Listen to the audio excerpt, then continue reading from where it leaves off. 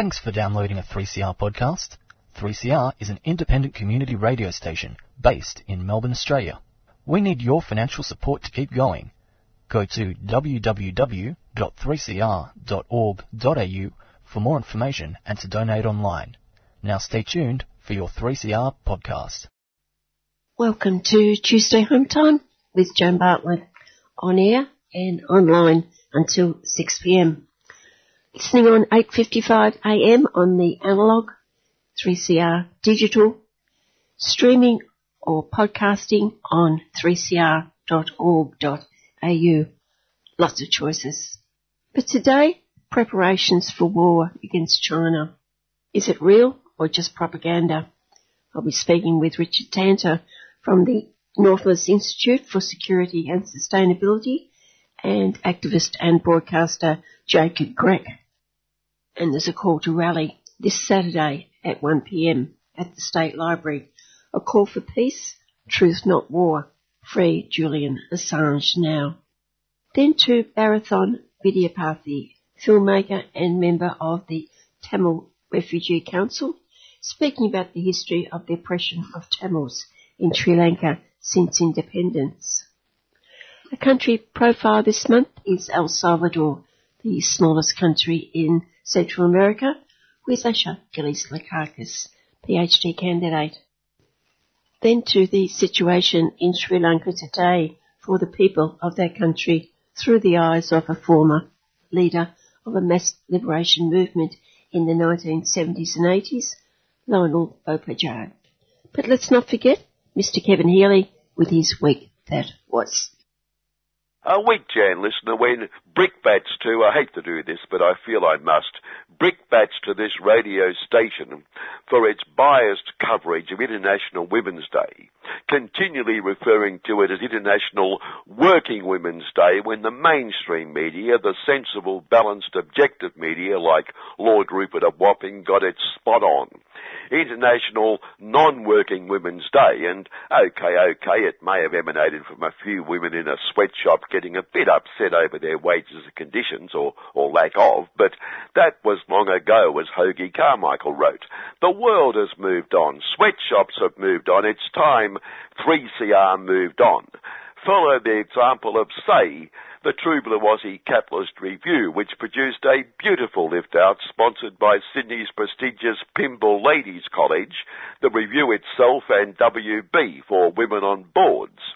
Explaining equality means women on boards, women as caring employers, women as bosses of sweatshops, for instance, or of responsible companies that obtain their merchandise from sweatshops, and an important incisive article with 3 Pymble ladies informing us what strategies they'd use in the workplace when you become a leader. See, it's assumed that a Pymble lady will become a leader of industry, of commerce, of business, of things that matter. And another 16-page insert highlighting the women rising stars of capitalism, while the Lord Rupert of Wapping Sin also celebrated the day with a lift-out, Power 100, the most influential women in True Blue Aussie sport, with a feature article from Katie Page, CEO of Harbour Your Money Norman, partner, of course, of the ever-happy Jerry Harbour Your Money, who they tell us, Katie that is a major supporter of sport, and yes, she sure is, with big investments raking in trillions. Goodness, it just happens that the ubiquitous advertiser Harbour Your Money Norman sponsored the lift-out, and what do you know, Katie turns up at number 3 most influential woman in sport. And at number 9, among those super fit athletes training hour after hour to reach peak performance, that fitness fanatic and True Blue Aussie's richest filthy rich of the filthy rich, Gina. Number 9, sport. Apparently she throws a few crumbs of her super-duper obscene filthy wealth at a few sports just to show what a warm-hearted, caring employer she is. So 3CR, stop spoiling a great day. International Capitalist Women's Day. The responsible media never resorted to the words working women, nor to explain its origins, because, well, they're happy to appropriate the day, but for goodness sake, there's no profit in working women. Just lots of profit from the work of working women, which is not the same thing. One thing is certain, inadvertence. Caring employers inadvertently underpaying workers. It's always inadvertent, revealing yet again the difficulty poor caring employers face comprehending caring employment conditions, and yet the cruel, heartless, unsympathetic, evil unions such as the Tertiary Education Union, whose members are owed millions, claim underpayment is, how's this for nonsense, is part of the caring employer's business model.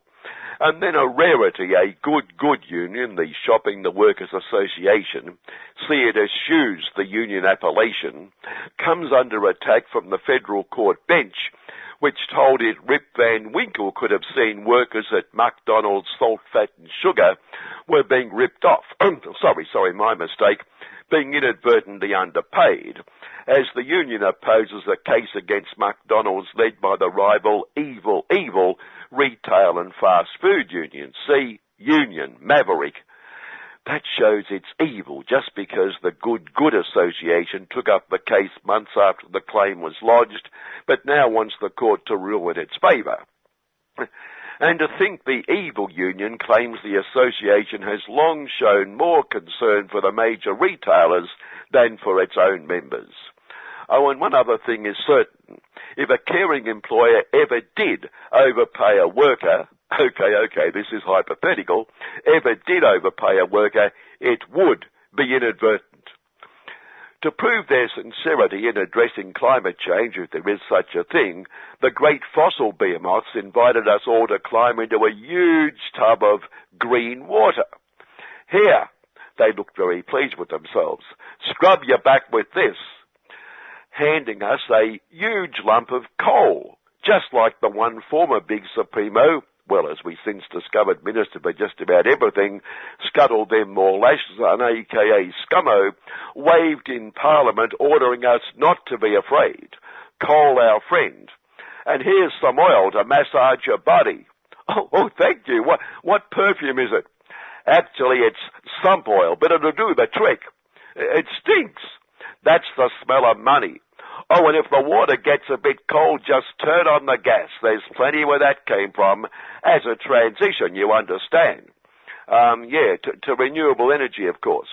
Watch your language. To coal and gas and oil. We are committed to transitioning from coal and gas and oil to coal and gas and oil. And to think there are people, long-haired, commie, greeny people, who accuse the great behemoths of greenwashing. Like the Tubular Aussie Securities and Investments Commission, ASIC, which is sick, all right, accusing giant retail super fund Mercer of, wait for it, of greenwashing just because Mercer attempted to do its bit for the environment by offering a sustainable investment option for those deeply invested to sustainability. It's Sustainability Plus Fund, stating it excluded carbon-intensive fossil fuel companies and alcohol producers and gambling outlets. So obviously there must be a simple explanation for why the Sustainability Plus Fund invested in AG Hell to the Planet, BHP for bloody huge profits, bloody huge polluter, Glen rotten to the core, and white profits are heaven coal, along with numerous alcohol companies and the Crook Casino and Tabcorp. It can offer its simple explanation when it hits court, as Mercer has the honour of being the first fund charged with greenwashing. One obvious explanation is Mercer doesn't consider the world's great fossil behemoths of being carbon-intensive fossils, just a little bit intensive.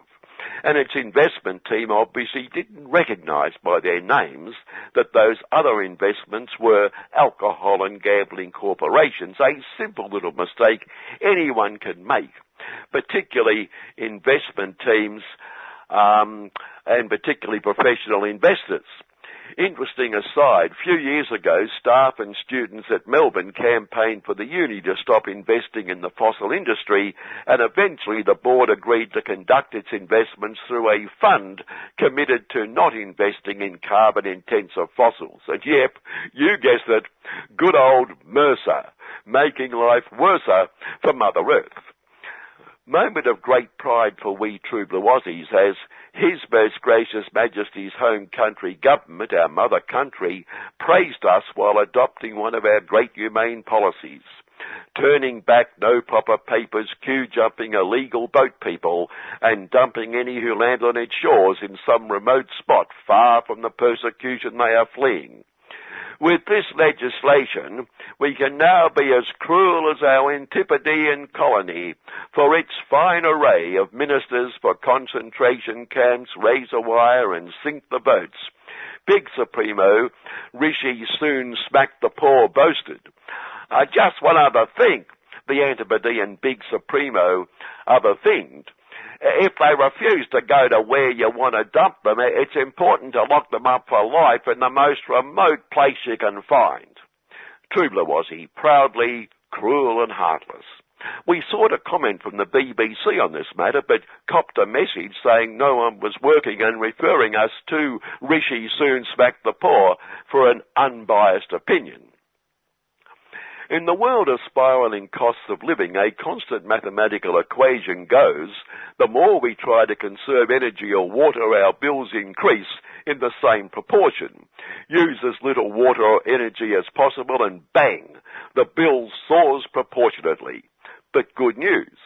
Enclosed in my latest water bill, the company tells us it surveyed customers asking what matters, and arising out of, for a start, it announced proudly it will now provide safe and pleasant drinking water, reliable water and sewerage services, timely response and repair and service and that meets everyone's needs. And I thought, for what we pay them, which bit of that needs a customer survey? Which bit of that isn't what they should be doing in the first place?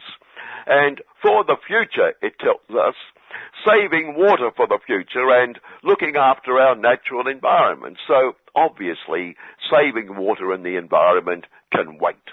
Does that mean they're wasting water, not looking after the environment? They don't matter just yet, but they will in the future, sometime, and it's odds on we'll pay for it, proportionately. On that, must check it they've added a conducting a survey charge to all the other charges on the bill.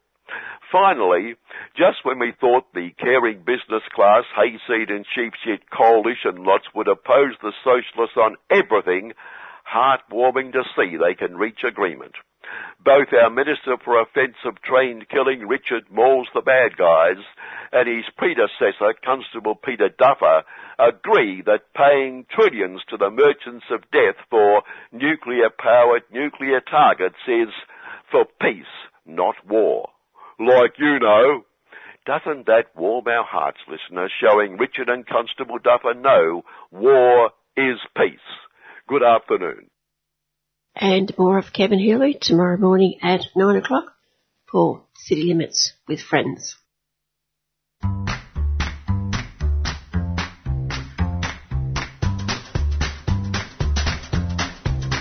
3CR needs members to survive. By becoming a subscriber, you're helping us to remain fiercely independent and free of commercials and corporate influence. Are you a paid-up subscriber? It's just $40 concession, $80 waged, $150 for a band or organisation, and $300 solidarity. Great value for 24/7 community-owned and community-controlled media. Please become a subscriber member today. Call the station on 03 9419 8377 or sign up online at 3cr.org.au/subscribe.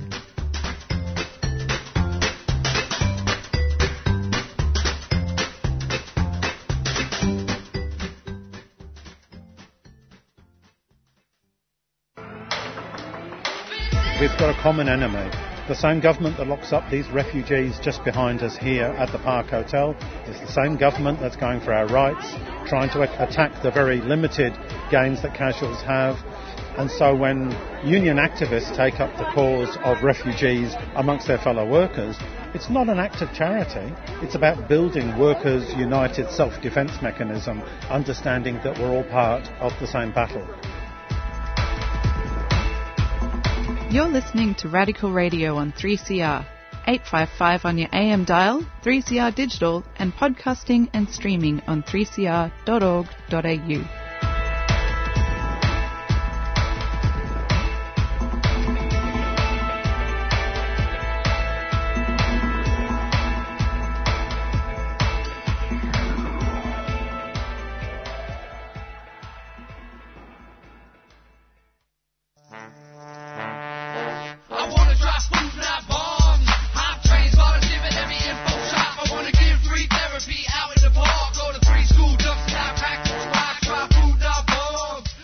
When I was new to Melbourne, I found a Food Not Bombs flyer on the road.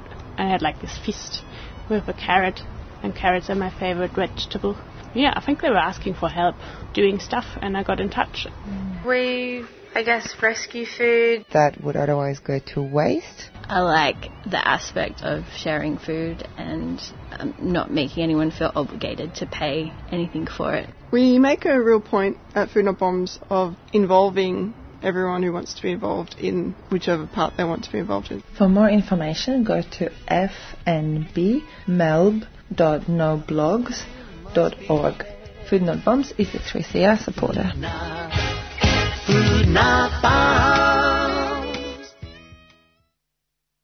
We're talking today about Australian filmmaker David Bradbury's latest film, The Road to War, with Richard Tanter from the Nautilus Institute for Security and Sustainability. Richard, the title doesn't spell out that the road to war leads to China. I suppose it doesn't have to. When you look at the situation regarding the US and its allies and the propaganda war that's waging, as you wrote, prepping for a China war, ever goading China into war. I'm wondering how long ago the film was made, as the situation seems to deteriorate week by week. I first had contact with David on this issue about September, October last year, and he was already working astonishingly quickly at that point. So I'm not sure how much preparation he had, but he was really moving really very quickly, getting together a list of very impressive people he wanted to interview, because by September, October, we were really already facing, a real warning about this, not only the submarines, obviously, a year earlier, but particularly in the Four Corners revelations about the B-52s to be based at RAF Tyndall near Katherine. I think that really made him move very quickly. And, of course, one of those impressive people is you. What was your contribution? Well, I'm actually not sure what it's going to be. You never quite know what's going to end up on the cutting room floor, and there are a lot of other people. We talked for a very long time, and he recorded a lot of material. He was very interested in a wide range of issues. So until I see the final product, I can't really answer that question. And what about the other people? Do you know who they are? Well, I have some idea. Certainly I know that John Lander, a former DFAT ambassador to China, and I believe to Iran, is in it.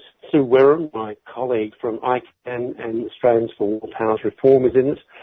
She's done extraordinary work both on that issue of war powers and on the disgraceful behaviour of the Australian War Memorial. On the other hand, I know David interviewed a number of other people, but I guess I'll get a surprise when I see what's in the film on Wednesday night. So you really have no idea what he's going to include from what you told him? No, I don't. And that's, I don't, not any criticism of David. I mean, just never know what the editor is going to do. We covered a very wide range of issues to do with our preparations for war, about China, the nature of the alliance, it's the way it's become very hardwired, the role of bases like Pine Gap and Tyndall and Northwest Cape. What of all that he would have selected to go in, well, we're in the hands of the filmmaker. Could you imagine a few years ago that we would get to the situation we're in now? It's really come as a great shock how quickly things have moved, both on the American side of things and on the Australian.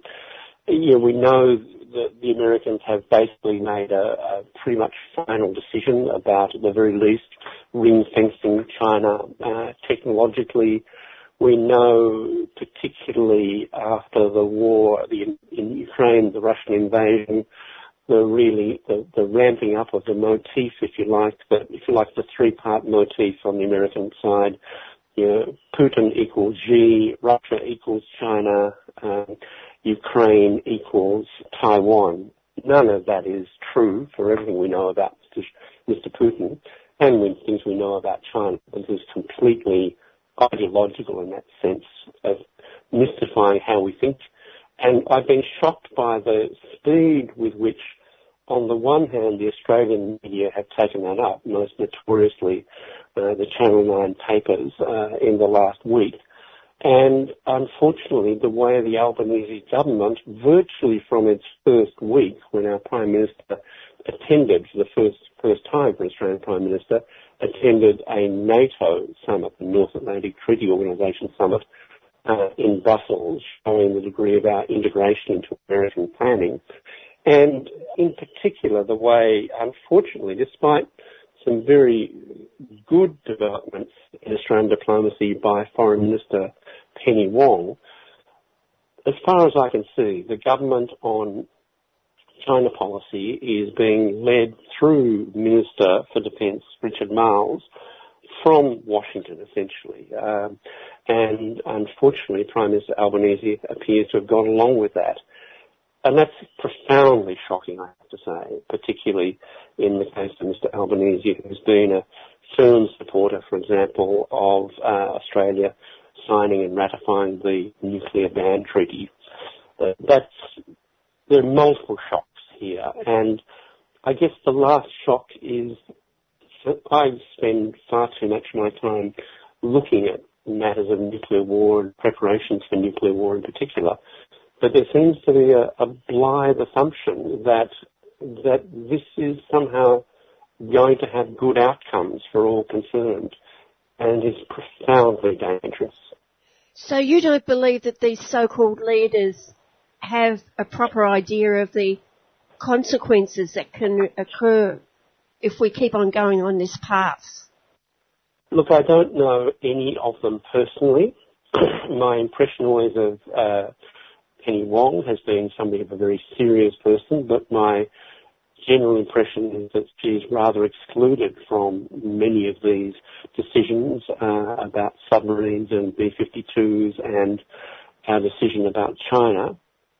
I have no real sense of Richard Marles, but my impressions and experiences dealing with many politicians over many years and government ministers, many of them do not have a good grasp of these matters. Malcolm Fraser, who I've worked with closely in the last 5 years of his life, was deeply opposed to any Australian involvement in nuclear weapons and deeply opposed to nuclear war. But I'd have to say Malcolm had a pretty limited understanding originally of what Pine Gap's relationship to all this stuff was. And the point being, I think these people don't have much time to find stuff out. I think a lot of them are expert in what the psychologists would call denial, averting your eyes to the horrific consequences, and, if you like, a bias of optimism. Well, things will work as advertised, and it won't come to that, which is always the mantra about nuclear war. Deterrence will stop it happening. Well, it may or it may not. We know David Bradbury is a very important filmmaker.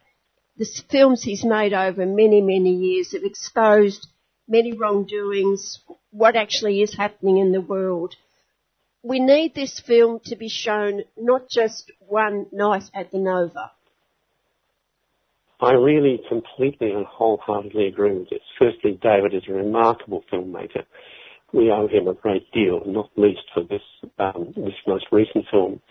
On the other hand, the position of independent filmmakers, in other words, people who don't produce what some filmmakers call industrial-type documentaries for television, they have a really hard time getting the word out. And so this is a one-off showing in Melbourne, or at least the first one-off showing in Melbourne, and I hope that many people will come to that showing, and I hope that there will then be pressure on the Nova to show it more often. And then I hope that there will be enough pressure on the remnants of independent, or support for independent media in SBS and the ABC for demand for it to be shown there. So I think it's really important for people to make the effort to come and see this film, or at least there may not be many occasions to see it, and we need every effort possible to get the word out there. Well, the doomsday clock is 10 seconds to midnight. That's scary enough, isn't it? It is, and that's not something which is, trivial, that the people at the Bulletin of Atomic Scientists think very carefully about this. And I suppose it's really important to think about some of the language and the ways that we talk about this. Anyone who read The Age in the last week can't help but have been thinking that former Prime Minister Paul Keating's response to these articles as warmongering is absolutely right. It's one thing if you ask somebody who is well versed in strategic studies, do you think the risks are rising? It's another to talk about it in a way which, because of the position that you're in, helps to create a self-fulfilling prophecy. I think that the Bulletin of Atomic Scientists point about moving the clock to 10 seconds to midnight came particularly after the risks that were revealed by President Putin's actions in Ukraine in two respects, usually waving the scarecrow of the threat of use of tactical nuclear weapons. Well, that would be all right, wouldn't it? They're only small, they're only yield. Who cares about Ukraine? They're low yield, I should say, would be the mentality there. Of course, breaking that taboo on nuclear use since 1945. On the other hand, the really high-risk actions of artillery barrages at Ukrainian nuclear power plants. Because, of course, if you break the container or break the coolant systems at a nuclear power plant, you have Chernobyl. So that's the background against which the Bulletin of Atomic Scientists, genuine experts in these matters, raise their point about strategic risk, saying, beware, this is very serious. All sides need to be careful. That's rather different from the kind of warmongering of the articles, mainly by Peter Harcher and Matthew Knott, put out by The Age and the Sydney Morning Herald, the Channel 9 newspapers, in the last week.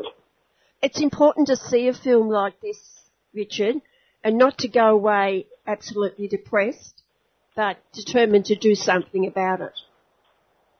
I'm very much hoping that the IPAN, Independent Peaceful Australia Network, demonstration on the 18th in Melbourne will be an occasion for people to come out and make precisely that point. I've been really encouraged by the way that IPAN has grown over the last 10 years into a genuine national organisation with a lot of, I have to say this as an old grey-haired person, a lot of people I don't know, which is a wonderful thing.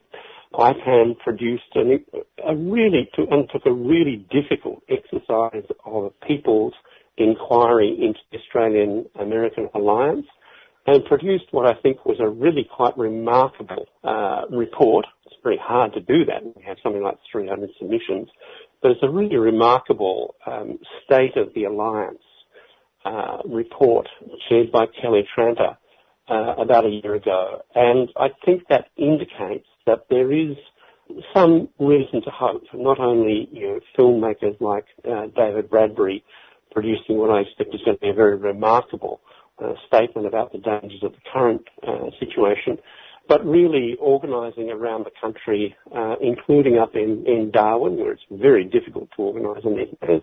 We are beginning to get a return to a proper national peace coalition, and IPAN, Independent Peaceful Australia Network, is a leading part and a very good representative body in that respect. So we need to go to films like this. We need more films like this. We need more research, not just by academics or by people, especially experts, if you like, but getting that translated into accessible formats so people can make their own balanced judgments about what's really going on. And the last thing I'd say is the peace movement needs to think very carefully about how it approaches the question of China, because that's very obviously at the centre of both American and Australian government thinking. And one of the worst things that's happened in Australia in the last 4 or 5 years, both under Conservative and Labor governments, has been a tightening of so-called foreign influence legislation, which now for Australian researchers, Australian academic teachers, to work with Chinese colleagues without running foul of very serious security laws. So that means a peace movement needs to think about how is it going to, A, think about China strategically, and B, how is it actually going to relate to Chinese people? When do we hear Chinese voices other than a few state official spokespeople in the Australian media? Do Australian peace movements have any relationship to Chinese civil society actors? That's very hard in China, obviously. Spies abound, but that's not the only place where that's true. And we need to think about how we're going to give voice to what I suspect are a range of Chinese opinions, and we need to know about that. And I'm sure the people who attend the film will have an opportunity to talk to David after the showing. They will. There's a question and answer, and it's a filmmaker's presentation, so David's definitely going to be there talking about the film. There are a couple of other people speaking. I'll be there briefly. John Lander will be there, and I think there are some other speakers as well. So it's a chance, I think, firstly, most importantly, to meet the filmmaker, and then secondly, to talk to some of the people who are in the film. A need to book? Yes, you will need to book. You can book online, and I believe 3CR is going to put it up on its website, those booking links at the Nova. Otherwise, if you haven't booked online, I'd urge you to get there by about 6:10 on Wednesday, the 22nd.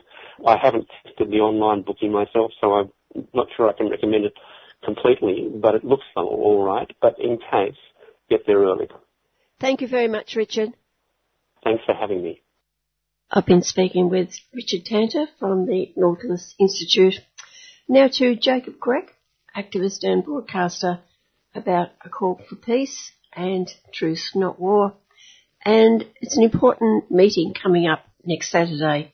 It is. Well, it's at the moment, as we've seen in the Western media, in the mainstream media, we're preparing for war. Time the peace movement got together and let its voice be loud and clear that they don't want to get involved in a war with China or anyone else. But it seems to come on really quickly. What's your assessment of what actually they might be thinking? You can't beat China in a war. No, and I don't think it's about beating China in a war. I think what it's about is redirecting our whole economy onto a war footing. The economy has gone down the drain. We all know that. There's all the talk amongst our friends about how tough life is at the moment. There are layoffs. People are losing their houses. People are getting thrown out of their rentals. This would be unacceptable, and it is unacceptable. But it's a way of the government dealing with that is saying, listen, we're on not the government, the state, saying, look, we're on a war footing. We're preparing for war. Sacrifices need to be made. And that's basically what, when you look at the Nine Entertainment's series of articles this week, that's what they were saying was we need to make sacrifices to retool our economy to be prepared to fight a war with China. Well, we might fight a war with China, but we're not going to win a war with China, you're quite right. So why do it? We have a situation like one of the things that we don't talk about when we're talking about this potential threat with China, and there is a potential threat for a war with China, but that potential threat is not coming from China. It's coming from US belligerence towards China. Suppose there is some confrontation, however limited, between the US and China over, say, the Taiwan Straits or the South China Sea. There are some people, and even people who were, the main people from the left, supposedly, the soft left or the peacenik community, saying Australia should take an independent foreign policy between China and the US. And I'm saying that that's impossible. We have a situation where of the top 20 companies on the Australian Stock Exchange, and the top 20 companies account for 50% of the actual stock exchange market capitalisation. So half the finance in Australia is based in top 20 companies on the ASX, which includes the 4 banks. Now, they're majority owned by US capital. 15 of the top 20 are owned by at least 60%. 60% owned by US capital.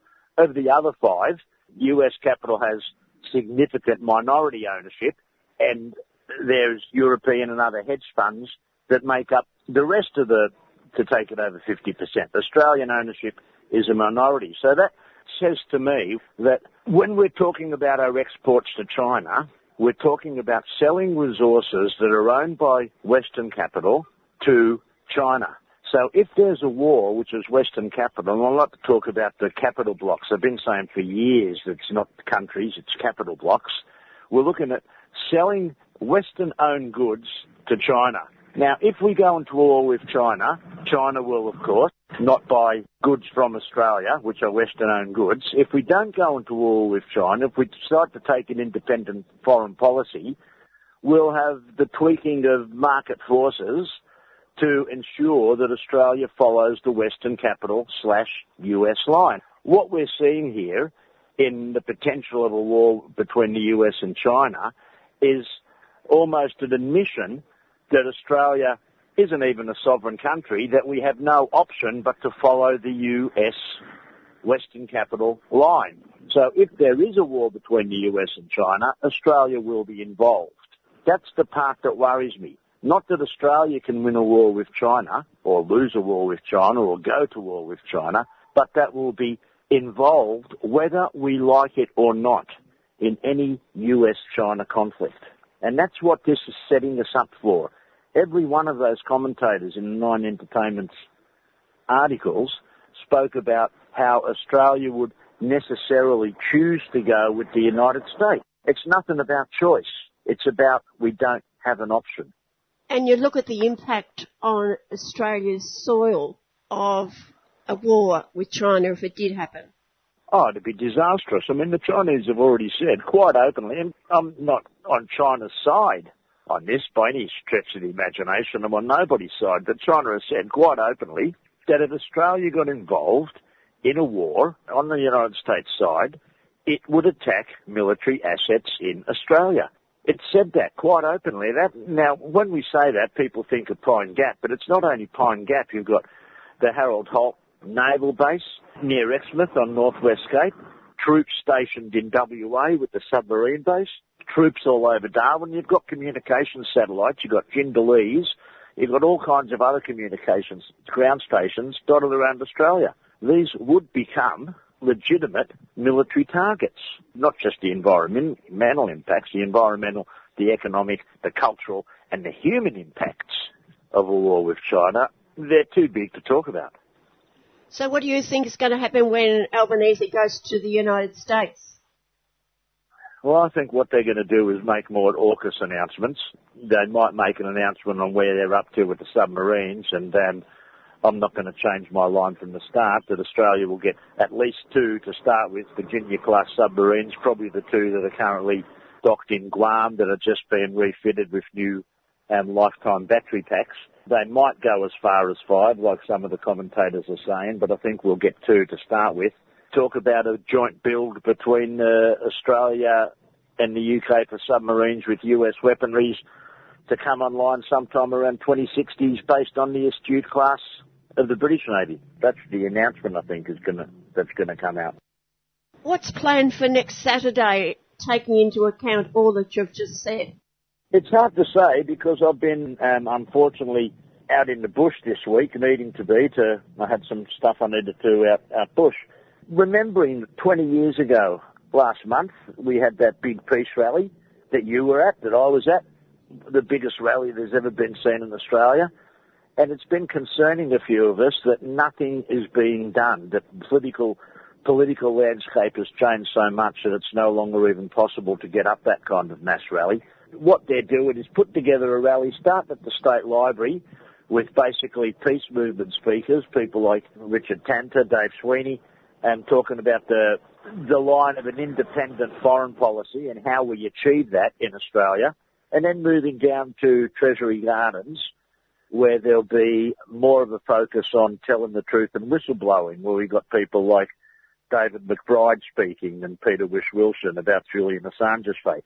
What we want to do is get people back out on the streets again. COVID events of the last couple of years sent people at home, and it's taken a while to get people to realise that it is safe, they can come back out onto the streets. And this is important, also very important for Julian at this time.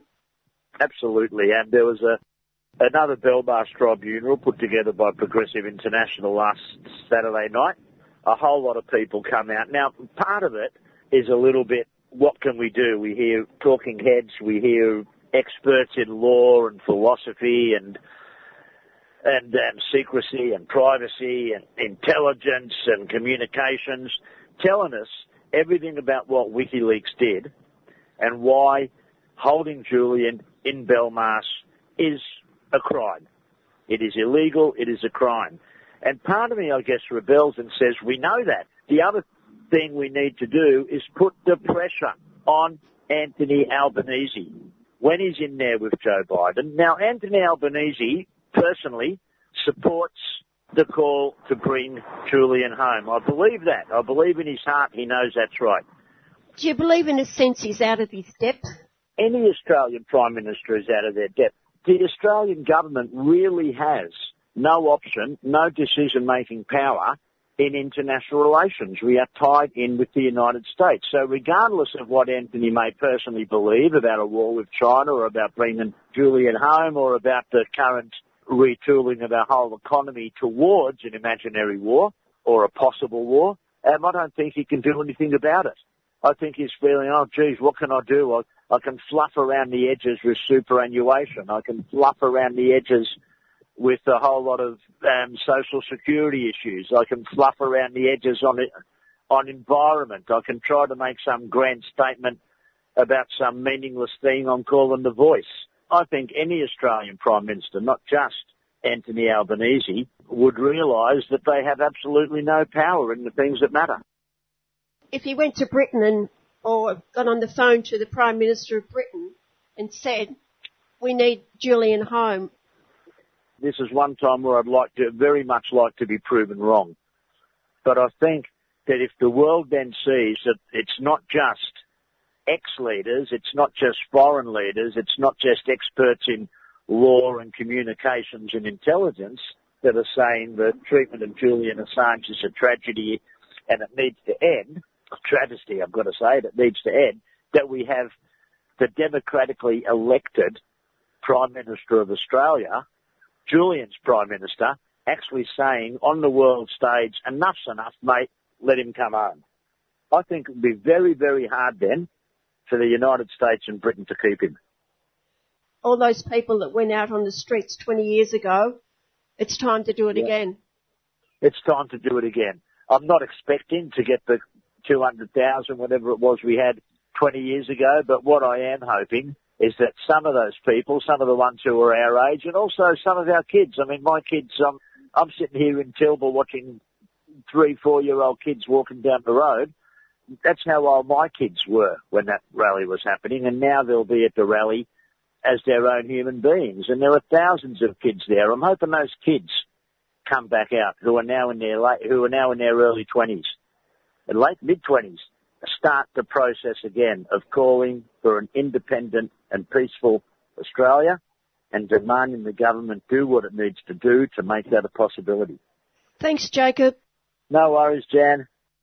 And in Melbourne, the rally begins at 1 p.m.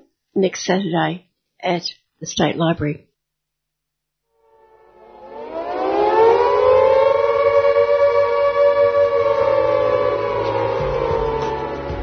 The US and the UK, under AUKUS, are pushing Australia into another imperialist war.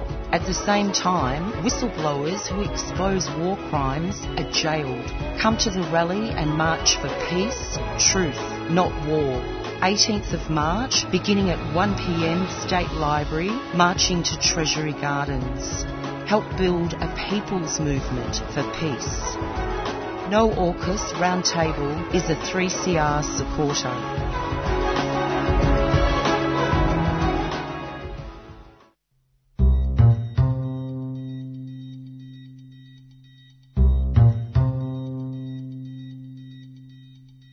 .3CR is radical radio. Through our on-air content and community structure, we promote real change for workers' rights, gender equality, environmental action, disability justice, and on racism and First Nations sovereignty. Do you want to be part of real radical change? We need you to subscribe. It's just $40 concession, $80 waged, $150 for a band or organisation, and $300 solidarity.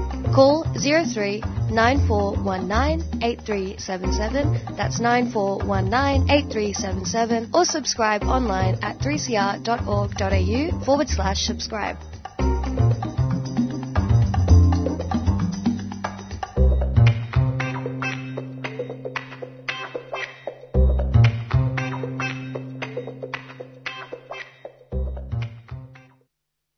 Protests were held in Melbourne and Sydney last month, marking the 75th anniversary of Tamil Oppression Day, organised by the Tamil Refugee Council. I spoke with a member of the council, Barathon Vidyapathy, and asked him first what was happening in Sri Lanka, particularly the Tamil areas, the Tamil homelands, that resulted in the name of Tamil Oppression Day, also known as Sri Lanka's Independence Day. Did the departing British set the groundwork for the problems that you now face in Sri Lanka? Sri Lanka was actually, first colonised by the Dutch and then the Portuguese. And when they colonised Sri Lanka, they had the Sinhala and Tamil kingdoms respectively. They were governed separately. They were, allowed their own kind of state formation, as they say. But when the British, took over from them, defeated the Portuguese and then, took over, from one oppressor to another, they decided to do something different, which was they made a unitary structure, which meant that basically they had a government for the entire island rather than just governing the, two distinct kind of kingdoms by themselves. So that's where you could see, is the start of, it kind of sets the groundwork for when independence is achieved or when they actually eventually do leave, what are some of the issues faced in that way, because consolidating those two separate kingdoms, which had obviously diverse cultures within them, but that's the way that people are allowed to kind of, have sovereignty and have kind of peace in their own kingdom is, obviously if they, they have their own state structures, they're able to function autonomously. When the British left, that combined structure was still in place. So that's why, the majority Sinhalese of the island, they took up the control of the government, and that included all the Tamil areas, despite Tamils, having the right to their own homeland. And so it's through that kind of sets the groundwork for obviously a lot of fascism and chauvinism to arrive from the majority group when, the minorities are, Tamils are majority in their own homeland, but are considered minorities, overall population-wise. So when people are fighting for their rights or asking for the right to self-determination, the right to kind of govern themselves, that's why that 70% take issue with that, or at least the government do anyway, because, they prefer control of the whole island. They don't necessarily want to cede control. And how long was it after Sri Lankan Independence Day that the Sinhalese showed their true colours? I would say it's pretty soon after that, because one of the first acts they did was the Citizenship Act, and that disenfranchised about 1 million Tamil workers. These were Tamil workers that were brought up from the southern part of India. They're called upcountry Tamils. That's the name given to them. And they were basically used as indentured servants and further marginalised workers than a lot of the Tamils who were born in Sri Lanka. Trace their ancestry back a little bit. But so over 1 million Tamils instantly, in that same year that independence was achieved, they disenfranchised them, they weren't considered citizens anymore. And so I think that's pretty indicative of the colours of the government, because by ostracising a significant number of people, that obviously disallows them of a lot of rights that the government owes them, and obviously leaves them open to further exploitation, which is what happened as well. Did that apply to other minority groups as well? It didn't apply to any others at that stage. How long did this go on, and can you explain how it actually impacted on the Tamil communities and before they started to fight back against what they saw as the oppression? Yeah, there's a few other important things, acts that the government did. There was a Sinhala Only Act, that was a law that was passed in 1956. That's where they designated Sinhala as, the national language or the only official language. Yeah, despite obviously a significant number of the population speaking Tamil. And so that instantly kind of put a lot of people out of jobs and then obviously denied them access or opportunity to get certain government roles because, they were singled out by language. And, if you're doing that already, then it obviously cuts off a significant amount of people, maybe people that don't have the time or access to learn a second language or have never known that language. And so it only allows a very specific amount of Tamils who can learn that language to even attempt to be admitted into like higher levels of government. So it's obviously a concerted effort to block off like the education and the social standing of Tamils and kind of maintain the majority Sinhalese people in government. And yes, that applied to education as well. And then that's why they're also that's combined with how they were taking Tamil lands as well, further settling, displacing people from their bits of land under the guise of Sinhala cultural preservation. That's one of the big things that they do. They often say that these are historically Sinhala lands, or they'll say that this is dictated in the in like Buddhist texts as being like a significant religious, cultural piece of land. And so under the guise of that, they displace people from the land saying that this is for cultural preservation. And that tactic actually reaches through till today. Was there also a blockage on certain employment that Tamils could have? There was. I'm trying to recall what the specific things are, but for my knowledge, it's mostly the language which really kind of kept, which is like more of an official thing, that kind of barred people from a lot of access. And obviously there's just general discrimination in general, which would kind of allow them the kind of opportunity to pick and choose who they thought would fit best, I guess, or would kind of suit their needs. How long was it before the Tamils started to fight back against this discrimination? The protests were going since independence, like non-violent protests. When every one of these particular laws was enacted, there was always resistance. There was always people marching on the streets, demanding the democratic right to be heard and expressing their frustration with the injustices that were going on. But it's only in the early 80s that some militant groups developed, and then after a really horrific pogrom, like a mass killing in 1983, which they called Black July, that's when the kind of formal beginning of the Liberation War started and kind of what's often called a civil war, but I don't think it should be accurately labelled as a civil war.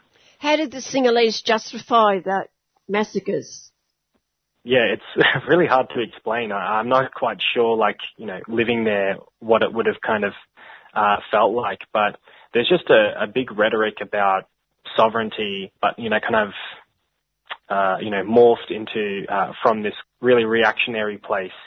And, combined with, Buddhism, which, most people would think is a non-violent religion, but they kind of twist Buddhism to say that there actually are points at which you can actually be hyper-violent in order to maintain peace. And that's how they kind of square it with some of the very religious people who obviously don't really practice the peaceful teachings of, Buddhism. The best it can be is a very, beautiful and peaceful religion.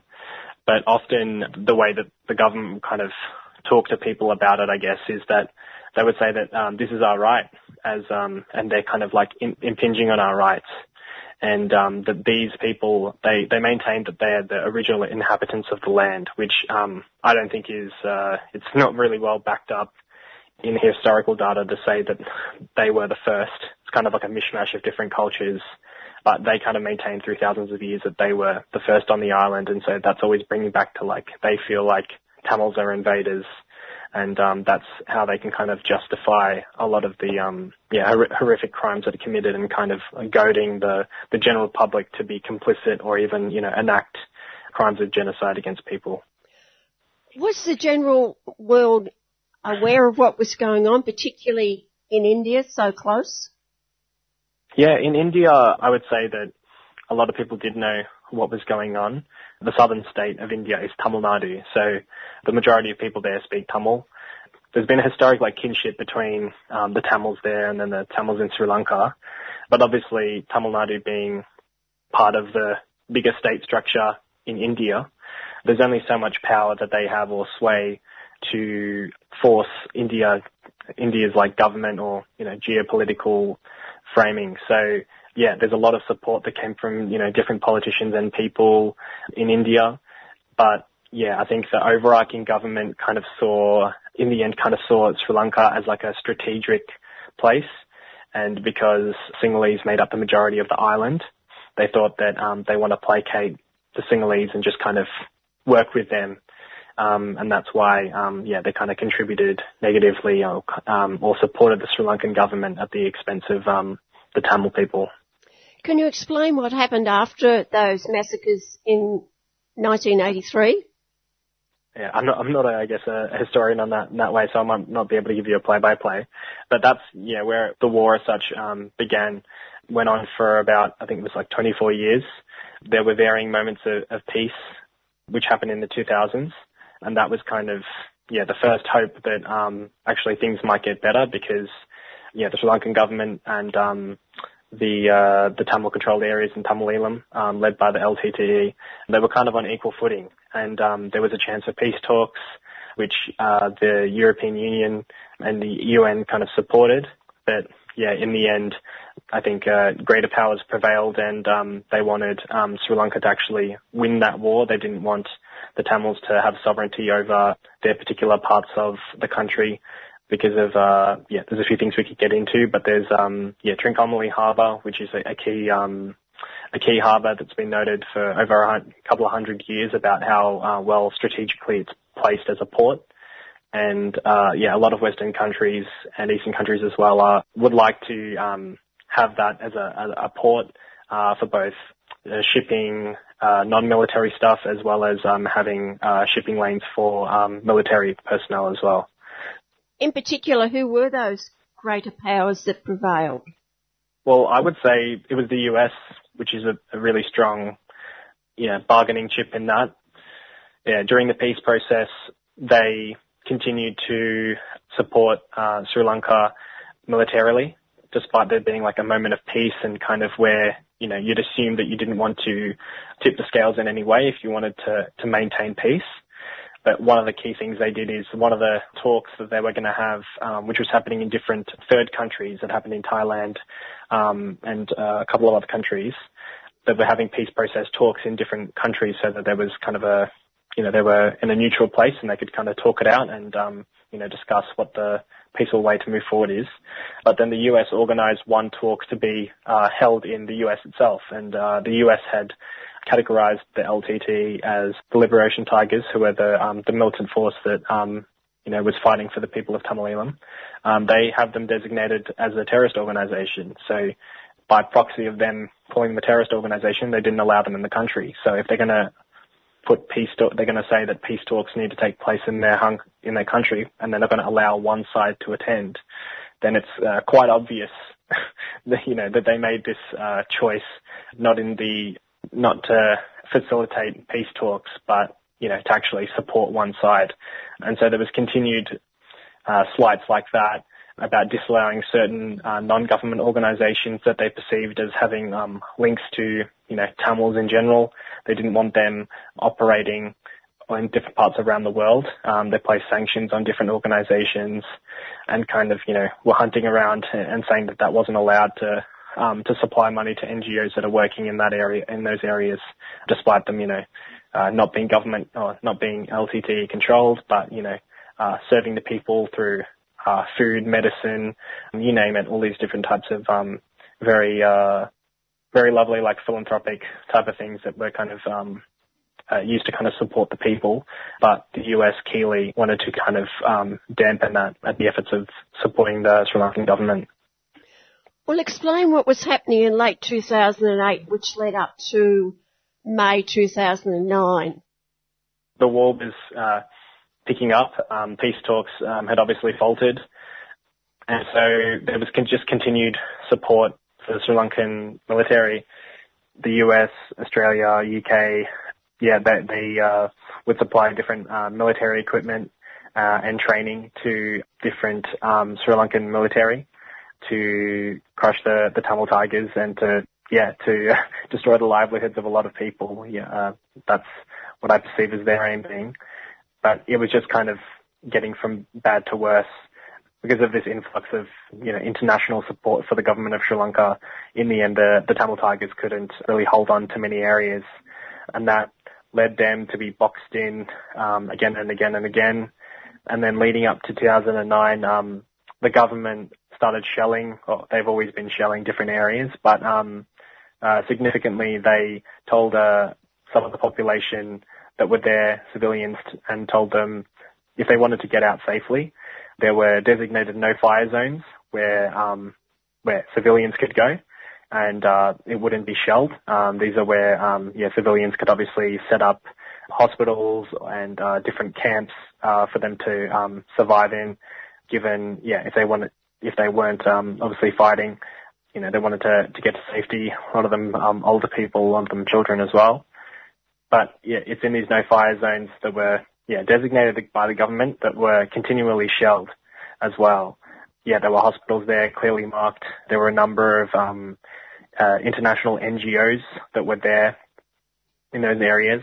But despite that, the government did shell those areas, and it led to a lot of deaths. And that continued while they were hammering the Tamil Tigers as well. And that led to their defeat. They were boxed in. They didn't really have any international support. Not many countries were interested in peace or telling the Sri Lankan government to kind of halt, this way of, combat that was, very arbitrary and didn't matter whether they hurt civilians or combatants. They were just happy to obliterate different areas in the efforts of finally crushing the Tamil Tigers. And according to several UN reports, I think there's about 150,000 Tamils that are unaccounted for, that are presumed dead because of just those couple of months I think it's like 3 to 4 months just before May 2009. That's the amount of people that were killed, and those people that were in power still remain free. It was one of those key government ministers, Mahinda Rajapaksa, and also his brother Gotabaya Rajapaksa. They were the president and the defense minister. And last year, during the riots and the protests that happened in Sri Lanka, they were actually kind of forced to resign, but they're still free, despite those crimes as well as the just general corruption that they've been accused of contributing to, that kind of harmed not just Tamils but also Sinhalese.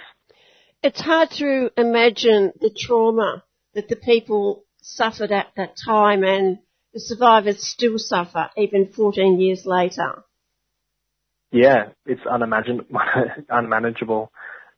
I guess could be a bit trite for me sometimes, as I've not experienced something like that. But speaking to family members, speaking to refugees that I've met in the several years I've been organising, it's horrifying what people have been through. They might just tell you a casual story about a family member being killed or experiencing, mistreatment at the hands of army personnel, really horrific things that, I'm sure, anybody who's listening to this can kind of imagine the awful things, the impunity that would reign in, when the government is so hell-bent on kind of destroying a culture like this. But people that are really suffering through the trauma, a lot of them don't have the latitude or even the kind of economic stability to kind of address these issues, both people that are, in Sri Lanka currently, or people that are like Tamil refugees that are currently living in this country. Is it true that the military is now virtually in charge of the Tamil areas to the north and the northeast? Yeah, it's still like that today. During the war, there were significant checkpoints everywhere. You had to go to and from to get from, the north to the south, and it's quite heavily militarized. I think they've had to drop some of the over-presence of just checkpoints to kind of give the semblance of kind of democracy working. But yeah, the kind of security forces are more insidious nowadays, where they're filming people a lot. That's one of the key things they do is surveillance. They take photos of anybody, of like protesters, the people that are kind of standing up for their rights. And that's continuing to this day. That I think every weekend I'll see another video of another protest that's going on. And there's heavy repression. There's they bring out water cannons. They arrest people for kind of bogus charges and kind of keep them in lockup for a couple of days, trying to stop people building up more resistance to what the government is doing. Just finally, I'd like you to concentrate on the role of successive Australian governments, not only, as you said before, in supporting prior to the massacre in 2009, but the role of the Australian government since in barring refugees or assisting in barring refugees to come to Australia, and the treatment of the refugees that did manage to get to Australia. Yeah, it's been a pretty bipartisan approach since 2009 to support the Sri Lankan government, as well as stop people exercising their legal right to seek asylum. Yeah, it was the Labor Party that started offshore detention, which a significant number of Tamils were affected by the rhetoric, by Gillard, and then continued, back by Rudd again, and then onto Abbott, and all the successive Liberal prime ministers that came since then through Operation Sovereign Borders. Yeah, that really hard and fast stance has obviously led to many deaths at sea that haven't been talked about, as well as the people kind of incarcerated both offshore and onshore has continued. I was quite cynical of what would happen given in the new federal election if Labor had won. And I was unfortunately proven right when one of the first things Albanese did was send the Home Affairs Minister Claire O'Neill to visit Sri Lanka. And she met with several war criminals, credibly accused of war crimes, and gave money to a well-known politician who's been involved in some pretty horrific crimes, including like child prostitution. But this government minister, Douglas Devananda, he was met by Claire O'Neill. Claire O'Neill, on behalf of the Australian government, gave them money to install GPS trackers on fishing boats. And that was supposedly to deter people from taking those boats and seeking asylum in Australia. And so there's that concerted approach to chummy up to the Sri Lankan government to kind of stem the tide of Tamil refugees, while also supporting those same regimes that obviously continued the domestic warfare and the conditions that would perpetuate refugees, because Tamils aren't being treated fairly in the country. So of course they're gonna flee. Continuing on with, I guess, how the refugees here are being dealt with. I'm sure there was that recent announcement to allow 19,000 people on temporary protection visas and safe haven visas a pathway to permanency. But that leaves about 12,000 other refugees, not just Tamils, who are in limbo, who are in bridging visas that were subject to the heavily criticised fast-track system. And there's no word from the government about these people being reevaluated, despite them admitting that these the appeal processes were heavily flawed under the coalition government. But there's no concerted stance to combat rectify these issues and actually grant people permanency. On the one hand, they'll let certain families, they'll give certain families permanency, like the Murugapan family from Biloela. And you may have noticed as well, there was this recent case, I believe it was an Indian family with a child that had Down syndrome in WA, and they were at risk of being deported, but the government stepped in and with a ministerial intervention. But on that one hand, they'll give, rightfully so, permanency to these families, but that's kind of like a PR move because at the expense of thousands of other people, they kind of maintain this air of, oh, we're doing good things, while also kind of subjecting, a voiceless 12,000 people that aren't these picturesque families to, the instability and the anxiety of being deported at any moment to danger, if not living the rest of a horrible life in a country that's, heavily repressive. Obviously, a very difficult role for the Tamil Refugee Council. Yeah. Yeah, I guess we're trying to, we get a lot of calls from different people in different situations, and it's hard to kind of get a grasp on what the best supports are because we are just a very small organisation and we've got lots of connections, but, without the money to pay for lots of lawyers and stuff like that, it can often be hard to kind of figure out the path to where we're best placed to help out. And I think that's where our path is kind of, raising as much attention as possible, as well as connecting the refugees to as many resources and people of our community as possible to kind of think of different strategies to get the government to kind of listen to our needs and make sure that, people are granted permanency and aren't just being subjected to more horrors. Thanks very much. Thank you for your time. Appreciate it.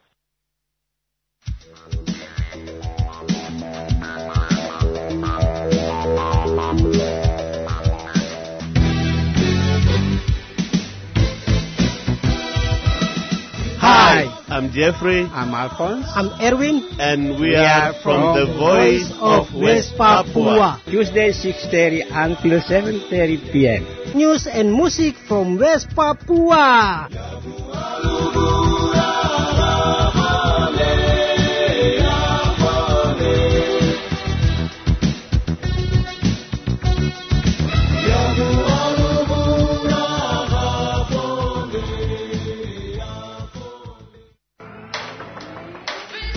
The Black Lives Matter movement is not going away here or overseas.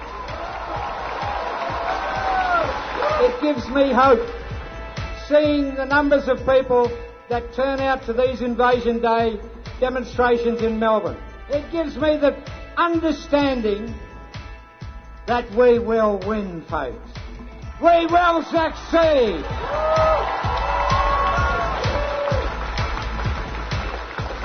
You're listening to Radical Radio on 3CR, 855 on your AM dial, 3CR digital, and podcasting and streaming on 3cr.org.au.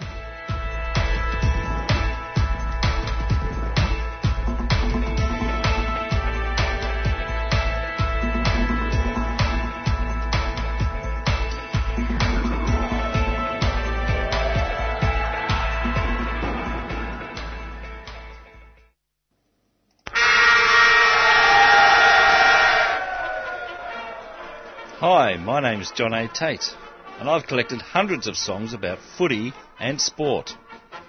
So we've put together a program called The Sporting Record. Hang on, it's not all about your records, John A. Em and I are also here to cast a critical 3CR eye over all things sport. Join John, James and me every Thursday at 4 p.m. for The Sporting Record, right here on 855 3CR. Kicking off on Thursday, August 25th at 4 o'clock. It's now 14 years since the brutal end of the war in Sri Lanka, and perhaps will never be known how many Tamils died in May 2009. Estimates range from 40,000 to 100,000 people. But has the ending of the war meant prosperity, as the government describes the present situation, with predictions that the economy will be back in the black by 2026.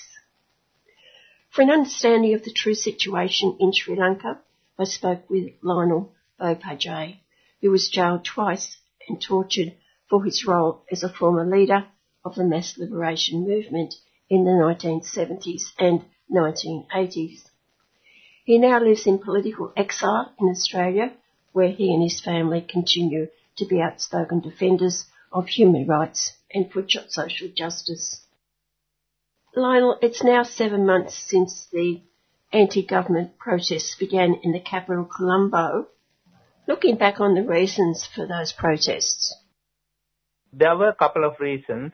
Government of Gotabaya Rajapaksa, which came to power in 2019, they took several measures. One is to reduce taxes of the small tax base in Sri Lanka.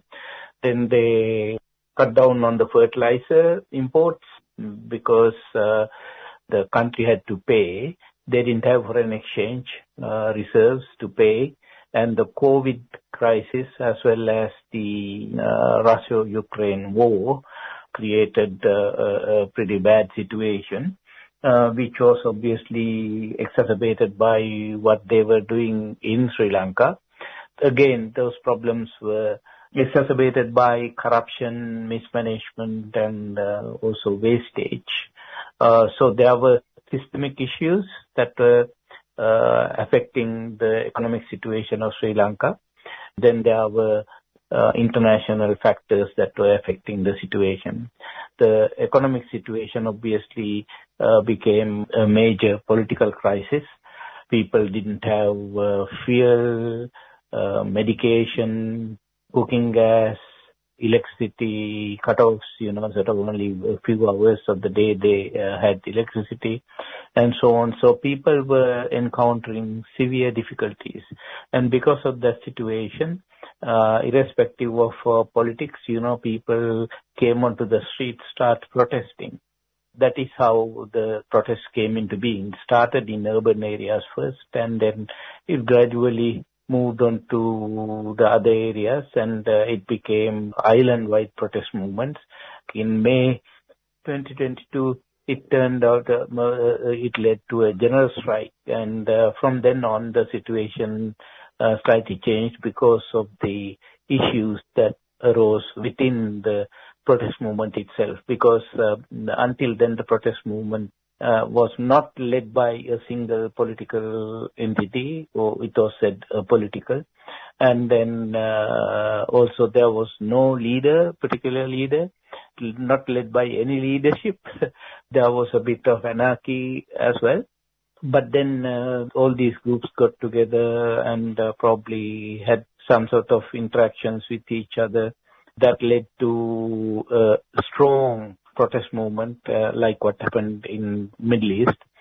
That led to forcing out the previous president, the previous prime minister, and the finance minister of their regime to resign.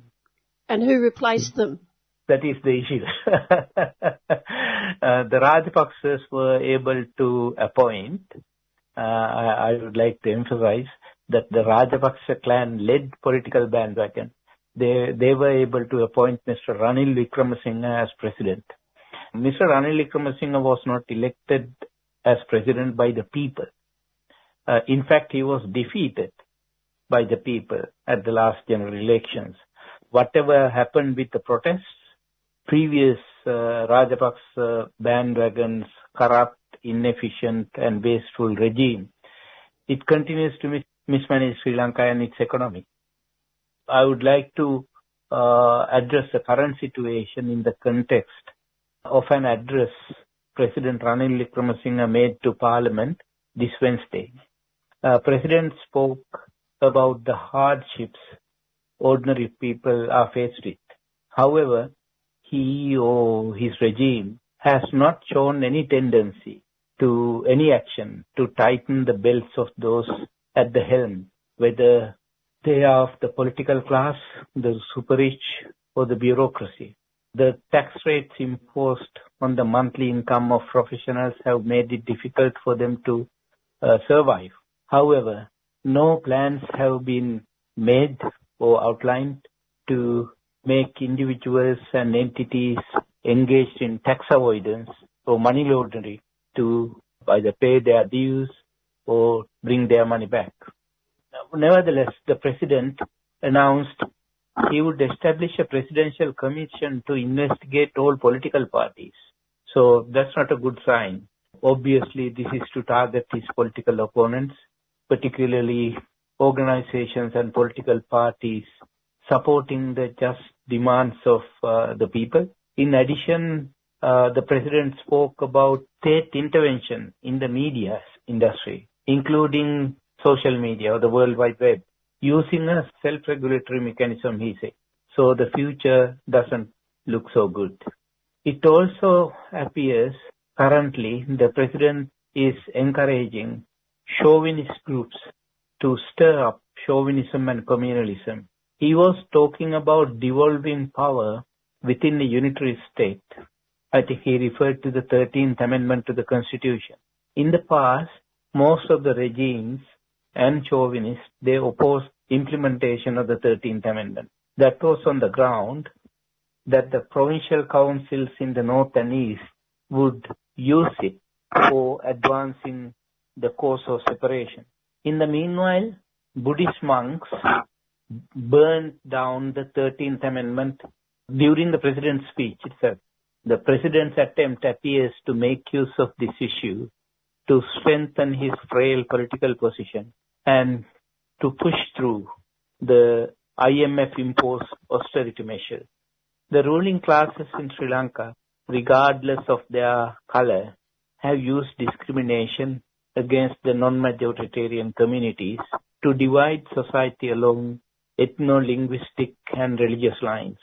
What the regime should be doing is abolishing the autocracy by repealing the executive presidency, repealing all repressive legislation, including the Prevention of Terrorism Act and the recently enacted Bureau of Rehabilitation Act, releasing of all political prisoners, fully restoring civilian ownership of land and property in the north and east. But they are not trying to do any of those. Lionel, what happened to the just demands of the people in those demonstrations? Their major demand was go home, that was their slogan. But it was not limited to sending Gotabaya Rajapaksa home. It was more anti-systemic. They wanted the system change. And now the system change has not happened.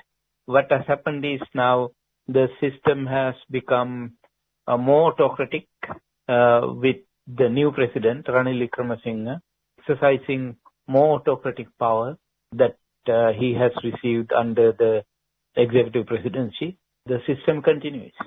The demands of the protest movement, they are yet to be achieved.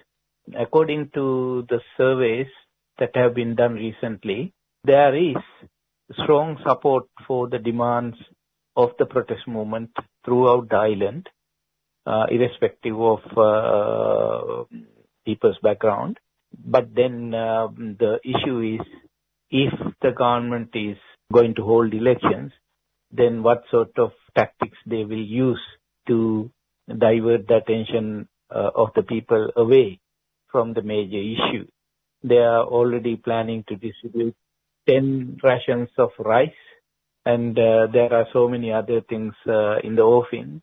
So when these things happen, people tend to become more thinking in the short term and become more opportunistic, thinking individualistically.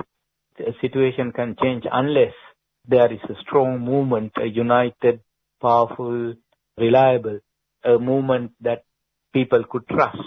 If there is such a movement who could raise the awareness of the people about these issues without infighting among the forces of the opposition, then that would create a better ground for achieving what the people have been struggling for. Are you saying that the demonstrations have stopped? No, they are continuing. What has happened is there have been many since Ranil Wickremesinghe came into power. What he did is that he used exorbitant power, extraordinary power of the security forces to crush all the protests, arrest many people, not only the leaders, those who have been taking part in protests. They were going after them, and they were intimidating using the intelligence organizations. Some of them were kept in jail for a long while, like the leaders of the Inter-University Students' Federation. They were kept under Prevention of Terrorism Act for some time. Most of them were released on bail by the court.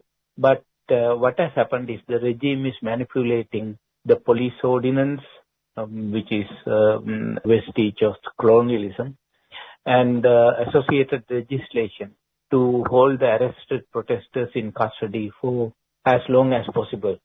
When President addressed the Parliament last Wednesday, he made it clear that his government is not there to be popular. It is there to implement unpopular decisions for the sake of the nation. He threatened protesters, workers, other opponents of his regime, austerity measures imposed by the IMF that his regime is implementing. And he stated that no one has the right to create anarchy. He said he would use full force to prevent it. While he was making this statement, there were tens of thousands of workers protesting against the regime's austerity measures. What happened is the president and his minister for security mobilized the military, the police and other armed gangs to attack the protest. Under Ranil Wickremesinghe's regime, heavily armed military contingents are deployed at all protest sites, using hundreds of police with anti-riot squads and water cannons. Last week, for example, a peaceful march by the National People's Power, the JVP affiliated sort of an organization, it was attacked by these security contingents. One protester was killed, another is in hospital with serious injuries, and many others were injured. The day before yesterday, protest at the law faculty of the University of Colombo. It was organized by the Inter-University Students' Federation. It was attacked and led to the death of a security officer employed by the University of Colombo. What the Human Rights Commission has done under these circumstances, they have called the Minister for Public Security, Tira Nulles. The Human Rights Commission has summoned him to appear before the Commission in order to investigate this violent suppression or terror used by the police and security forces during those protests. I don't know what would happen because usually they don't appear even though there are summons. And the Human Rights Commission is an independent commission and they don't have any sort of power, punitive powers. The regime states, actually the president in his statement said that they accept the people's right to freedom of speech, assembly and protest. However, in the same speech, he praised the armed forces and the police while strengthening their repressive powers at the same time.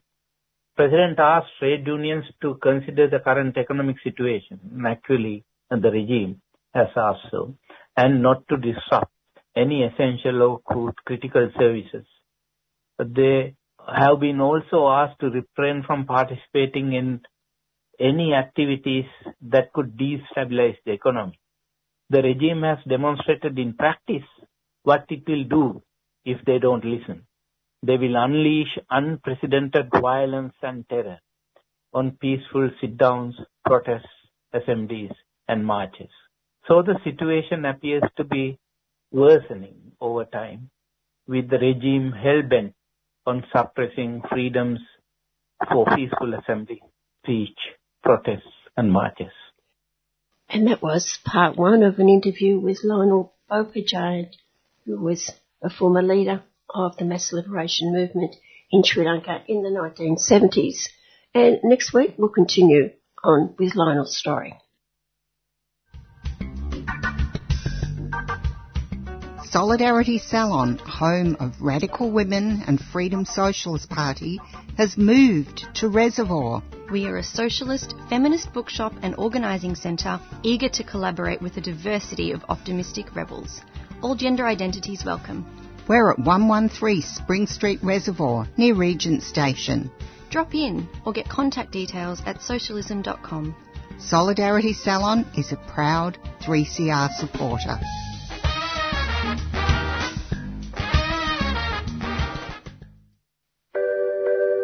You know, there's people, like you said, have been on casual for 7 years. Well, it's supposed to be casual employment. People want full-time jobs. They don't want to be sitting there casual, not knowing they're going to get any days, any leave or whatsoever. Especially, you look at all the casuals in our industry at the moment, they're sitting home. You know, people want full-time employment, and they should be entitled to full-time employment. And look at all the people who were used and abused as casuals in the aged care sector, and all the problems that are facing people now, and all the deaths that are following. In the meatworks, a lot of that's casuals, labour hire, you know, we've got blokes travelling around, you know. We want full-time positions, and, you know, and people want it. We want to be full-time employed. You want to have your Christmas holidays. You want to have time with your family. But when you're a casual, you get none of that. You're listening to 3CR Community Radio 855 AM on digital and online. 3CR Radical Radio.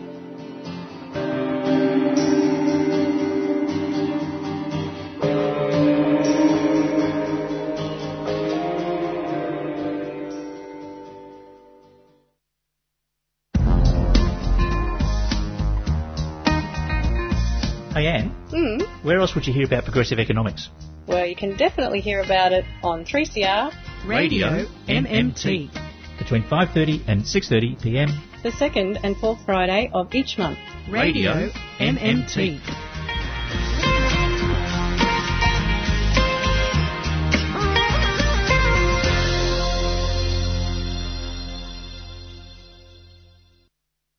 In the country profile for this month, speaking with PhD candidate Sasha Telis-Lakakis, we travel to El Salvador in Central America.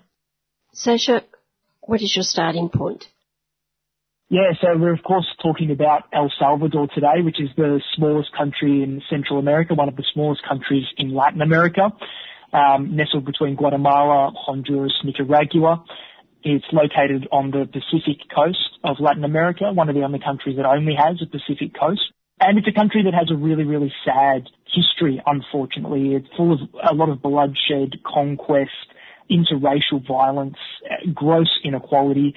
But to start with, to understand how we get there, we of course have to look, as always, before the Europeans arrive, and look at the really fascinating, complex indigenous cultures that inhabited what we now know as El Salvador before the Spanish arrived and began their bloody conquest.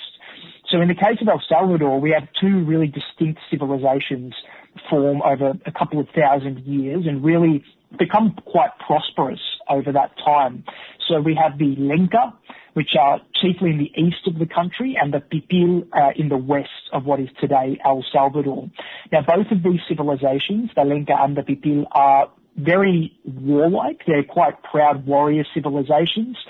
In fact, the Aztec civilization had actually attempted to conquer it, launched sort of preliminary raids into this area, and were actually unable to conquer either of these two statelets, nation states, which is really quite remarkable, and I think does speak to how powerful and coordinated and self-assertive these civilizations were.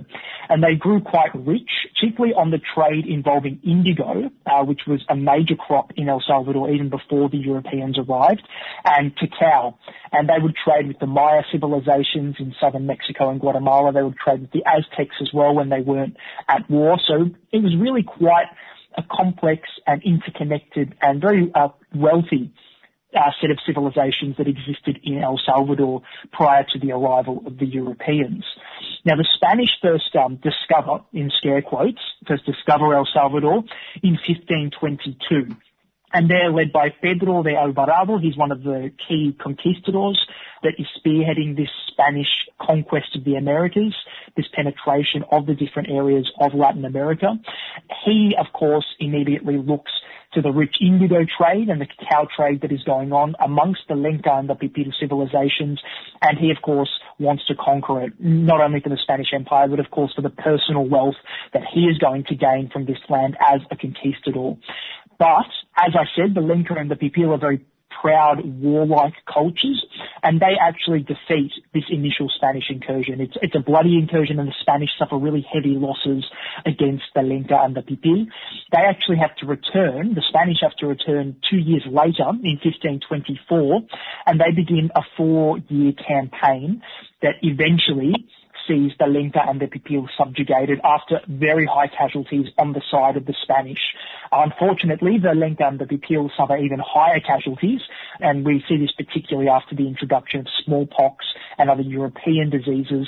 Both civilizations are reduced to about 10% of the pre-conquest population. So we see a massive depopulation take place in what is today El Salvador, just like in Mexico, just like in Peru with the Inca Empire. Wherever the Europeans arrived, there's just a massive genocide committed against the indigenous civilizations. And the Spanish take advantage of the existing indigo trade.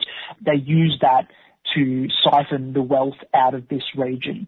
Now, interestingly, with El Salvador, there's a bit of an inter-Spanish rivalry. We see this form between Pedro de Alvarado, who's now conquered and laid claim to El Salvador in the name of the Spanish, but of course he has a lot of personal control over this area, and neighbouring Nicaragua, or the Spanish-dominated, Spanish-conquered region of Nicaragua, where there are rival conquistadors that are actually looking to annex El Salvador from Pedro de Alvarado. So there's actually a bit of a Spanish civil war between these two rival factions of conquistadors for quite some time, and this actually has quite a significant influence on the way that El Salvador's oligarchy develops. So in El Salvador, a lot more than other parts of Latin America, we see this very violent, opportunistic oligarchy emerge, and ultimately it's agreed that both areas, Nicaragua and El Salvador, will be put under the control of the Captaincy General of Guatemala. So this is a larger sub-region of the Spanish Empire that comprises all of Central America, and that comes into being in 1609. So we actually see about 50, 60 years of inter-Spanish war, civil war between El Salvador and Nicaragua, before finally the Spanish authorities, the colonial authorities, put their foot down and intervene and tell the conquistadors that they need to pull their heads in and unify, because it was actually becoming quite a destructive little relationship that was emerging in that part of Central America. After this point, we see a very similar pattern emerge compared to what happens in the rest of Latin America and Central America particularly. We see a lot of indigenous people transported south or north to either the mines in Mexico or in Bolivia and Peru to work as slave labor. So this large depopulation continues in El Salvador. And eventually the indigo crops do not become as profitable. In fact, by the late 1700s, early 1800s, we see that there are new chemical replacements, that indigo as a crop doesn't need to be produced anymore, so it becomes pretty much worthless, really. So it is then switched to coffee, and coffee becomes the dominant product of export for this colony. Is it fairly unusual for a country like El Salvador in Central America not to have mineral resources? Because we talk about all the other countries, the foreigners or the whatever came in and just took over gold, silver, copper, whatever they could find. That's correct. So El Salvador, unlike a lot of the other Central American countries and Mexico, did not and does not have large mineral deposits. The Spanish had hoped to find a bit of gold in the north of the country. That's what they had been told by some of their indigenous allies, some of the civilizations that had allied to the Spanish. And they did find some small gold mines, but they quickly dried up, and compared to any other country in Central America, and particularly, of course, compared to Mexico, these mineral deposits may well have not existed. It was a very, very small amount that they gained from that. That's just simply due down to El Salvador's geography. There never were large mineral deposits there. The indigenous civilizations, as I said, did not rely on gold or silver, as was customary in, for example, the Aztec Empire, in the Maya civilizations, or in the Inca Empire, where these minerals were used for quite important ceremonial purposes.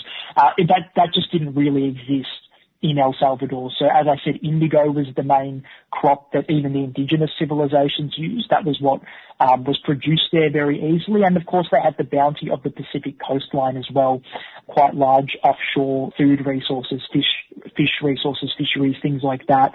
So it just evolved that way that it became quite a different sort of colony.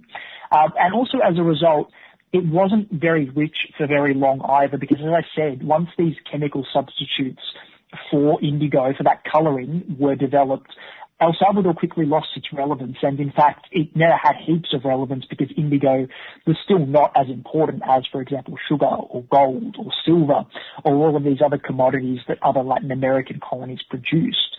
El Salvador was always not as important as other colonies, and it was always a little bit of a backwater. And as I said, the oligarchy in El Salvador was very opportunistic, very violent. They'd been used to these sorts of interconquistador rivalries, so they were very, very intolerant of any sort of dissent, very bloodthirsty, and as a result, none of the benefits, the economic benefits of colonial rule were seen by indigenous peoples or even poor Spanish immigrants that had come across from the mainland to Latin America, to El Salvador. It was a very, very depressed region for the majority of the population. And of course, as we know, this sort of situation where you have such a large percentage of the population disenfranchised, brutalized, subject to racism, having their land expropriated at a moment's notice by the colonial authorities or simply by conquistadors, by private landlords, feudal landlords, you of course have the stirrings of independence, as you do across Latin America. You have this great sense of injustice and this very, very strong feeling that these countries now need to free themselves from European rule. In El Salvador, this begins in 1811, where you have the first independence fighters beginning to organize themselves, and they officially launch their struggle, their independence war against the Spanish elite in El Salvador in 1811. And they are chiefly led, interestingly, by Catholic priests. So this wasn't a rule across Latin America, but in some countries, and particularly in Central America, and we see this develop a bit later, Catholic priests tended to be poorer than in other regions. They were far away from the centres of Catholic power. They were often quite poor themselves. They would roam around these territories, offering services, offering prayers, offering charity, things like this to poor regions of the Spanish Empire. And in Central America, a lot of Catholic priests actually grew quite disillusioned with the terrible destitution they saw, the destitution of indigenous peoples, the destitution of the small African slave population that was in El Salvador, and they actually were quite important in galvanizing and directing this independence struggle in El Salvador. So there was a very fierce and spirited resistance, as there was across Latin America. And by 1821, we see the Spanish fully expelled from, not just from El Salvador, but from across the different Central American territories. And in that same year, 1821, Central America declares itself as an independent region, as an independent state, all of Central America, in Guatemala City. And Guatemala City becomes, just for 1 year, the capital of this federation of Central American states. Unfortunately, the Spanish are replaced by another empire, only for a short period of time, but after the Spanish are expelled, neighbouring Mexico is having its own independence war and now its own power struggle between different factions, between the liberals and the conservatives. As we know, this was a common trend across Latin America. We often had these two factions emerge after the Spanish are expelled. The conservatives, who are more aligned with the old Spanish colonial way of running these countries, former colonies, now countries, and then the liberals, which have these more progressive ideas, generally speaking, not always, but these more progressive ideas around education, around healthcare, around foreign policy. And in Mexico, the conservatives win out in the early years of this post-independence era, and Agustín de Iturbide, who's one of the Mexican independence leaders, but a very conservative and reactionary one, is installed as the emperor of Mexico. He establishes the Mexican Empire, and he absorbs Central America. He says Central America belongs to Mexico. It makes sense that Central America is annexed by Mexico because he believes Mexico has a sort of right to own Central America. And this is not a very popular move in the Central American countries, including El Salvador. There's intermittent struggles against this Mexican empire over 1822 and 1823. But eventually the liberals in Mexico overthrow Iturbide. They overthrow the Mexican empire, and they vote to allow Central America to become its own state. And this is what happens in 1823. and we have the creation of the United Provinces of Central America. Now, we've mentioned this in other interviews before, when we've talked about Nicaragua and Honduras, that the United Provinces of Central America was a very emancipatory project. The idea was to create a strong Central American country that together with all of these different countries, Nicaragua, Honduras, El Salvador, Guatemala, Costa Rica, Panama, all of them together could chart an independent foreign policy and could be strong enough to stand up for their own interests and their own and defend the policies that they implement without being pressured by external forces.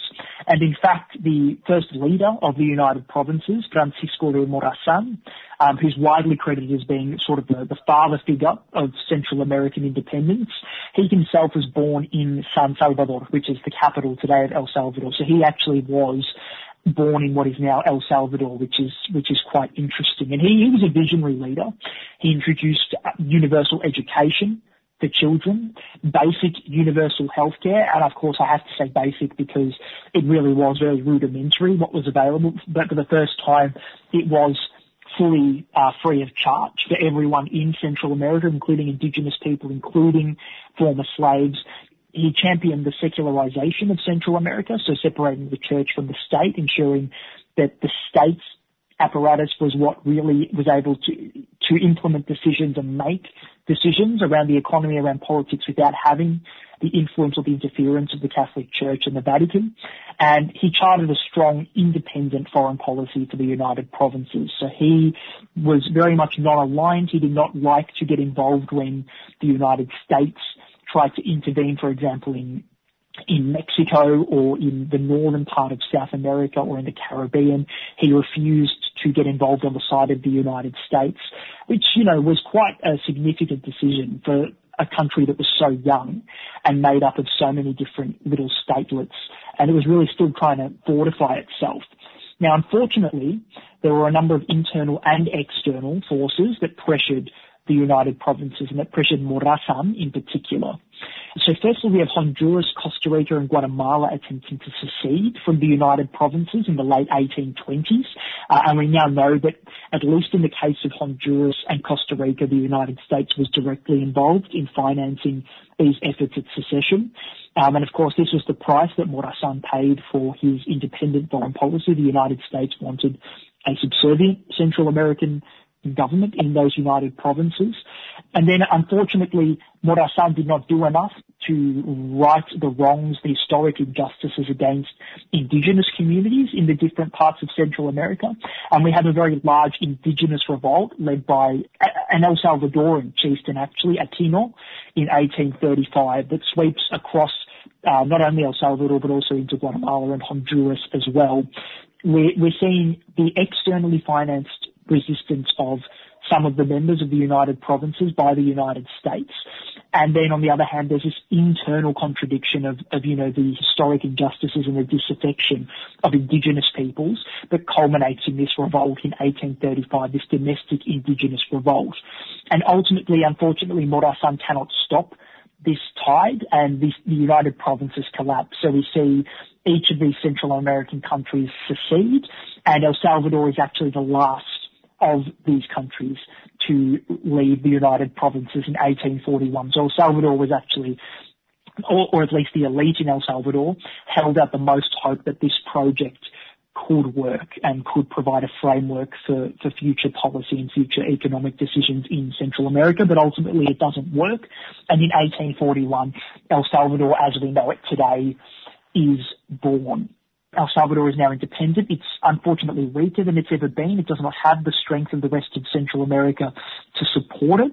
And we now see this predatory elite that was emerging in the Spanish colonial era. They were subsumed a little bit by the United Provinces. They didn't have as much power when all of these Central American countries are unified. But once El Salvador becomes its own country again, we see this oligarchy rear its head again. They begin a massive program of land expropriation. They finance groups of essentially mercenaries to go into indigenous territories and evict indigenous communities from their land to take them to grow coffee. As I said, coffee became the main export of El Salvador, and it is to this day. In fact, it is virtually a monoculture still in El Salvador. It is coffee dominates the country's economy. But this oligarchy accumulates land at such a rapid rate that by the 1870s, so only 30 years after El Salvador's independence from the United Provinces, we have 14 families, and they're called Las 14, or the 14, literally 14 families owning 95% of all land and economic production in El Salvador. So this is an obscene level of wealth concentration and land concentration that doesn't even have any parallel in other Latin American countries where we see these oligarchies emerge. In fact, there have been, historical comparisons. There have been studies done. No other country comes close to the degree of oligarchic control that was experienced in El Salvador, because we literally had these 14 elite families, oligarchic families, virtually controlling the entire country. They also formed the first, or modified the El Salvadoran constitution, the independence era constitution, so that these landlords, these families, could select 42 out of the 70 members of parliament. So they always had a supermajority. And there wasn't even a pretense of democracy. These 14 families could just select 42 out of 70 members of parliament. And the others that were remaining, the 30 odd that were remaining, were still selected by wealthy landlords, by these vested interests within the El Salvadoran oligarchy. So it was virtually a feudal dictatorship. That's what was established in El Salvador. And it's very, very interesting that these 14 families continue to run El Salvador's largest businesses today. So, for example, there's Ban Agrícola, which is a lending bank for agricultural projects for farms. That's owned by one of the 14 families. Banco Salvadoreño is another one. That's the main or the largest private bank in El Salvador that has the largest number of members in the country. And that is also owned by one of these original 14 families. So this oligarchy, Las 14, has more or less morphed into a modern capitalist oligarchy. Again, we haven't seen this same degree of uninterrupted control. We're talking about the exact same people, virtually, continuing to control the country up until today, which is really, really scary. It's remarkable as well. It's a really, really incredible historical phenomenon that the oligarchy in El Salvador was able to exert this much control. And of course, the consequences of their rule, of the rule of Las 14, are devastating for the vast majority of the population. We see extreme levels of poverty in this era of the late, 1800s, early 1900s, exceeding 80% of the population living in extreme poverty. As I said, eviction of indigenous people from their land to expand coffee plantations. This also just included these mercenaries going and shooting indigenous people if they refused to leave their land, and intense dependence on the United States as an export market. These El Salvadoran coffee plantations were virtually running just to supply the US coffee market. And of course the US was very, very intimately connected to these 14 oligarchic families. US agribusiness interests were dominating these coffee plantations. All of these commercial agreements that this landlord ruled parliament was signing were to the benefit of US corporate interests and US agribusiness interests. And it virtually did become a US neocolony, as a lot of Central American countries did at this time. Did they introduce slavery into the coffee, or were there enough indigenous people that they coerced into working the coffee fields? Ever since El Salvador became an independent country in 1841, slavery has, in the Constitution, been forbidden. So officially it did not exist after 1841. But what ended up happening on these plantations, essentially we saw them operating like feudal properties of land. So you had impoverished peasants, indigenous people that were working on these large private farms, these large private properties that were just vast coffee plantations, and they were virtually owned by the landlords, by the people who owned these plantations. The peasants would indebt themselves to get housing, or if they needed, medical care, they would have to get it from these landlords. And it essentially became debt slavery, and a sort of feudal system emerged where these peasants, these indigenous people, were essentially unable to leave their land and virtually had to work for free because they had indebted themselves so much.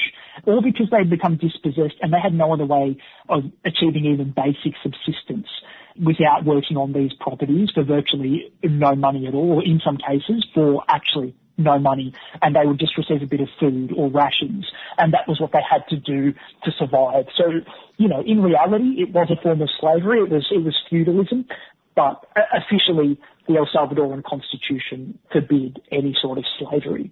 But that was the sort of situation that emerged. It was a nightmare for most people, for the vast majority of impoverished Salvadorans. This situation, as in the rest of Latin America, is untenable. You cannot have this degree of exploitation and violence and not expect a reaction. And of course, in the early part of the 20th century, the 1910s, 1920s, we see these waves of intense labour strikes beginning. So we see the trickling in of Marxist-Leninist communist ideas into parts of the Salvadoran peasantry.